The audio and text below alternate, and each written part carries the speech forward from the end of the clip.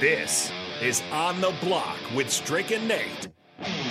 Nebraska Basketball Hall of Famer and 9-year NBA vet, Eric Strickland. Strickland for three! And you're going to go out of here as the Big 8 tournament champion. And Hokie Homer turned Husker, Nathan Brennan. Everyone knows that I'm the smartest person here. Coming at you live from the heart of Lincoln, America. On air and online at theticketfm.com. Brought to you by Mary Ellen's Food for the Soul. This is On the Block with Strick and Nate.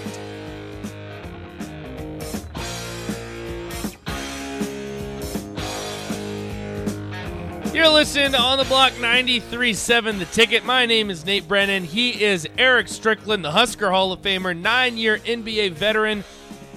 The number is 402-464-5685. We want to hear from you. Sutter Heyman text line, Honda of Lincoln hotline. You can also check us out on Facebook, YouTube, Twitch, and Twitter. You can interact with us on all of those platforms. And my only request to you, if you head over to YouTube, give us a like, give us a subscribe. According to Strick, our new number is 3,000.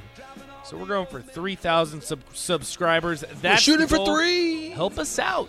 Help us out. We appreciate you guys as always. Keep interacting with us on all of those platforms as well. We're going to jump into enemy territory here for this segment because we need to learn a little bit about our opponent, and no better person to join us than Joey Helmer with 24/7 Sports Oklahoma. Joey, how are you doing today, man?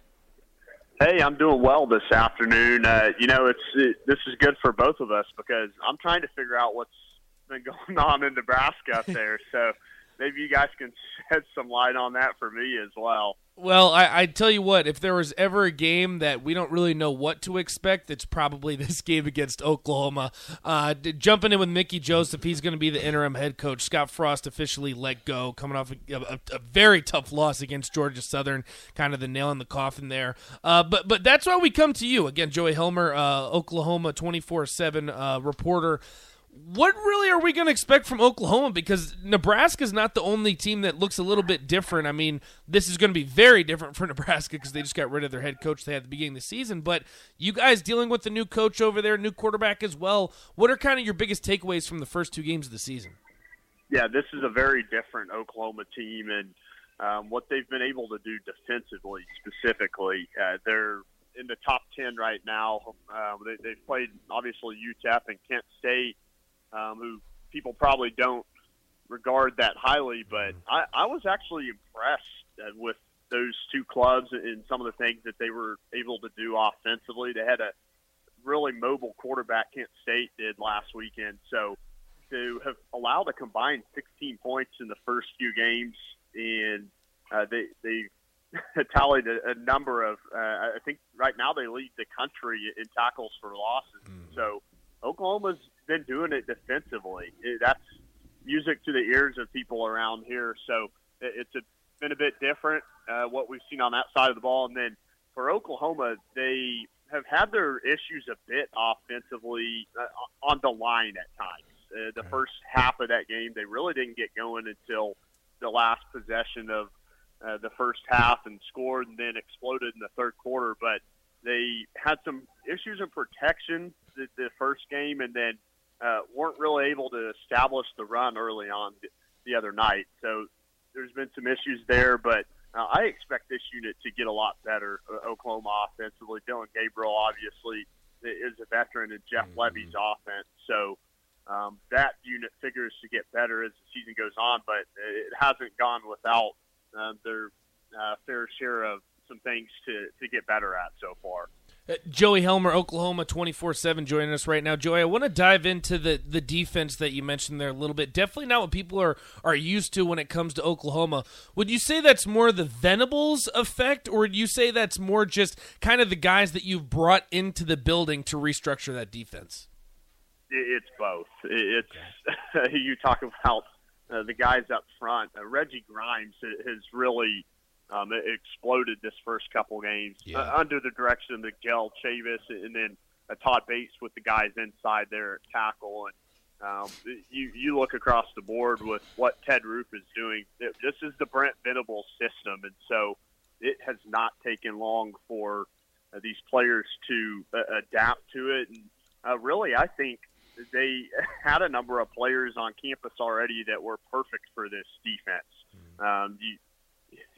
Talk about Danny Stutzman at linebacker, who was just absolutely all over the field the other night. And I think he's a guy that legitimately could be in the conversation for the Butkus next year. I just think he's that good. This guy is next level elite. Brent Venables, prototypical linebacker. Jaron Kanik is a true freshman that is only going to get better. So you mix new guys that you've got into the system along with some of the other guys that have been here, and then you get to the back end with what Brandon Hall and Jay Valai are doing with their players respectively at safety and cornerback. And Oklahoma, just at all three levels of the defense, just feels like they're different right now. Joey Helmer, Eric Strickland here. Thanks for joining us with Oklahoma 24/7. One of the things is having such turnover, right? This is going to be really your first big test against a Power 5 school. And what is the expectation, coming out of those? You can never really overlook a game, but it's going to change. The atmosphere is going to be different. The intensity is going to be different. There's a lot of different things that you're going to see that's different from playing at Kent State and the teams that you just recently played. How do you feel about that as far as what the expectations are for not only this game, the non-con, but going into the Big 12 season? Like, how do you really feel confidently about that team? This is just such a fascinating matchup on so many levels. You see, obviously, you guys see firsthand what's gone on with Nebraska, and I think that's going to bring out an inspired football team this weekend.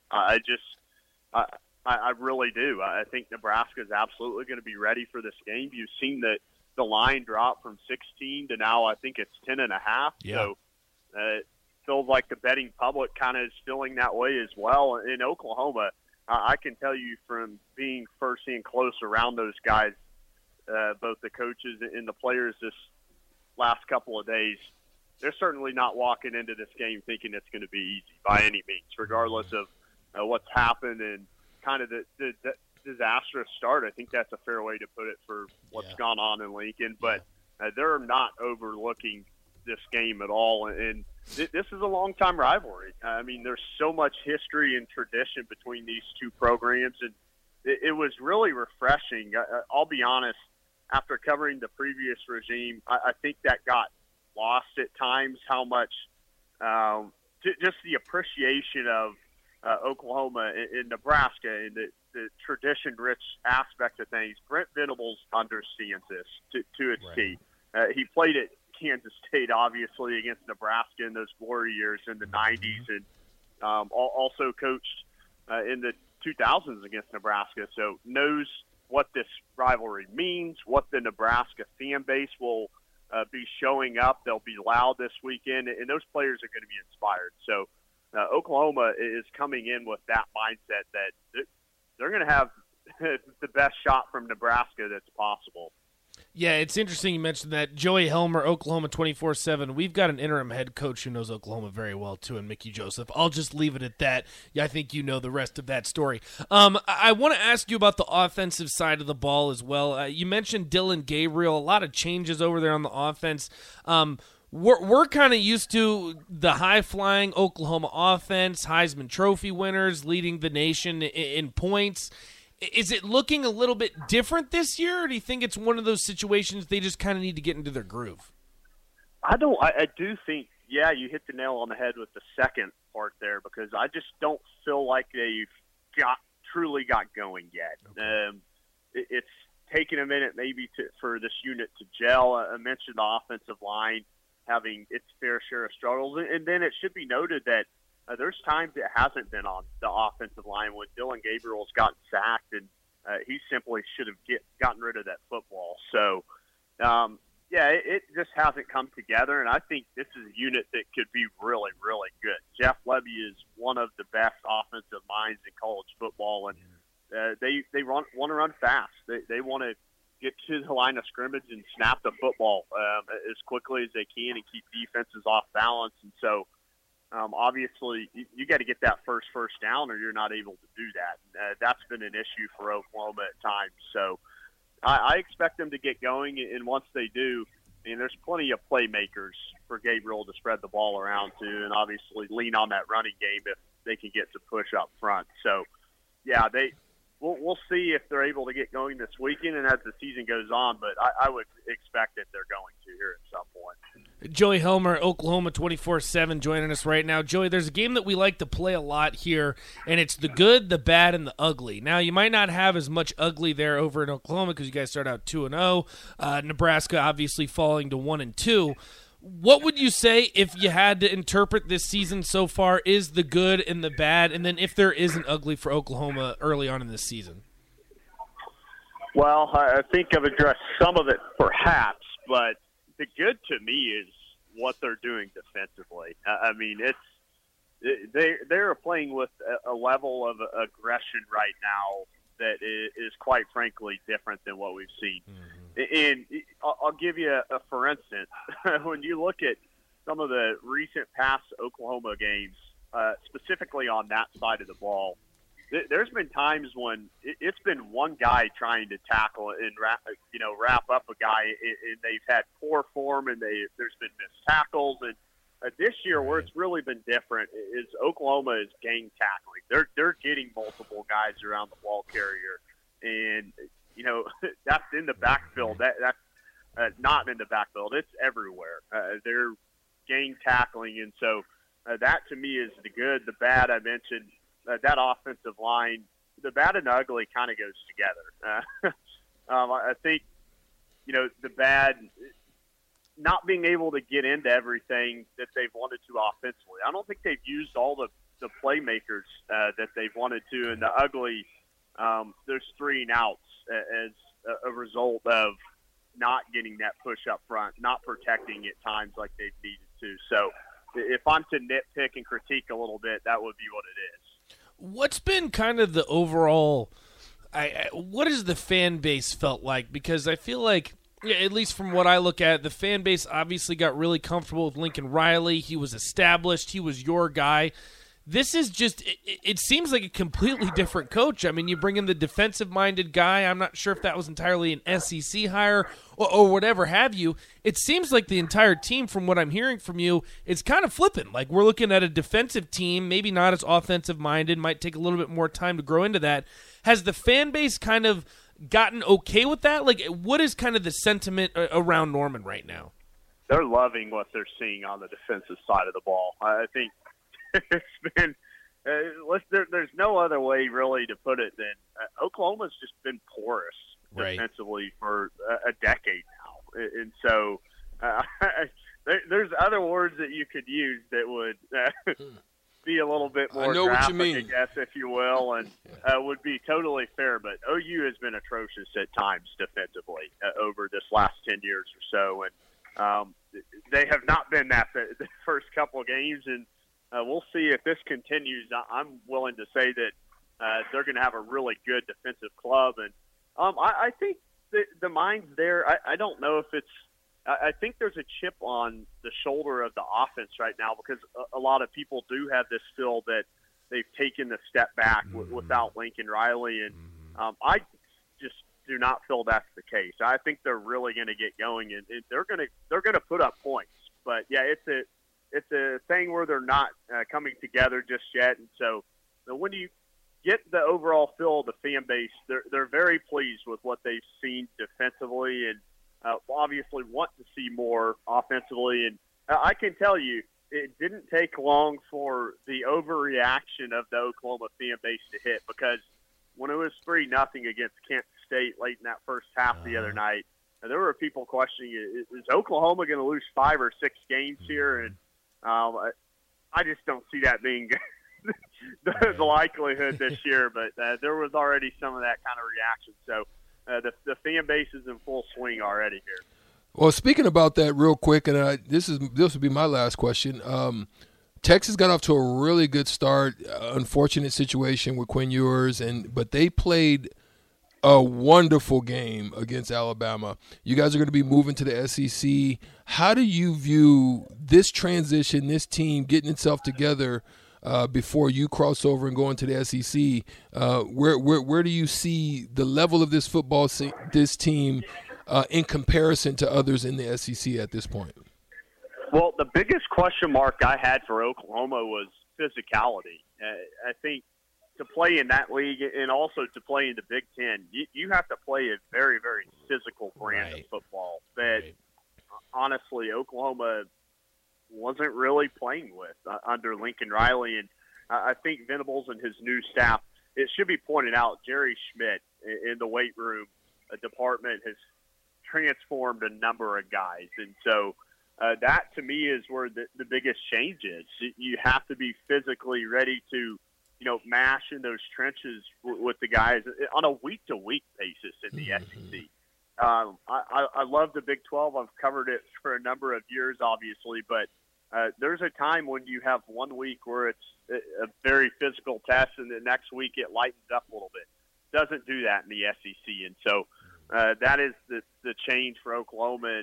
And one area where I feel they're getting fully equipped for that right now, based on what the physicality Venables is bringing, and also in that strength and weight room with Schmidt. Joey Helmer, Oklahoma 24/7. Joey, we won't keep you around too much longer, but I want to make sure Nebraska fans know, we know the Dylan Gabriel, the big transfer from UCF, one of the top ones in the portal. Who, if you're a Nebraska fan and you don't know too much about Oklahoma, who are the guys that you really want to look for on the field when it comes Saturday that are going to be playmakers on both sides of the ball? Yeah, I mean, you're looking at Marvin Mims, who last year wasn't utilized enough. He has the potential to absolutely explode on defenses. He really got Oklahoma going the other night with his touchdown. I mentioned late in the first half. That got Oklahoma moving, and so he's a big-time playmaker. You look in the backfield, Eric Gray, Marcus Major finally seems to be kind of putting it together. It's taken a while for him to get his career on track here, and he's been good this first couple weeks. So those are some of the guys. And then I mentioned Reggie Grimes, Danny Stutzman. I mentioned him as well. Terrific guys that can get after the quarterback, get in the backfield, and be disruptive. So, Oklahoma has a number of playmakers on both sides of the ball, but those are a handful. Ethan Downs, defensive lineman as well. So Jeffrey Johnson's a transfer from Tulane that's had a good start. Those are a few of them. There are quite a few of them, though. Well, Joey, the only thing out of this conversation that really was music to my ears, the offensive line hasn't played too well. Our defensive line really needs something to build off of. So hopefully, unfortunately for you, I really do hope that happens for Nebraska this upcoming weekend. Are you going to make the trip over to Lincoln? Will you be here in the next couple days?